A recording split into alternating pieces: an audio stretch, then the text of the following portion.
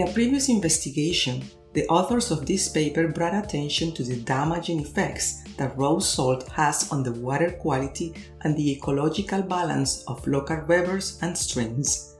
They refer to this phenomenon as the freshwater salinization syndrome.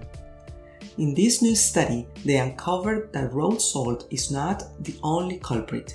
Apparently, salt pollution is also created by the fertilizers we put on crops, the sewage we put out, and the roads that break down.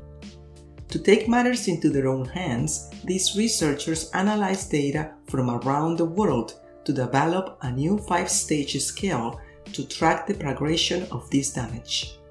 As they pointed out, their goal is to track the unhealthy progression of salinization, much in the same way that a disease like cancer is tracked.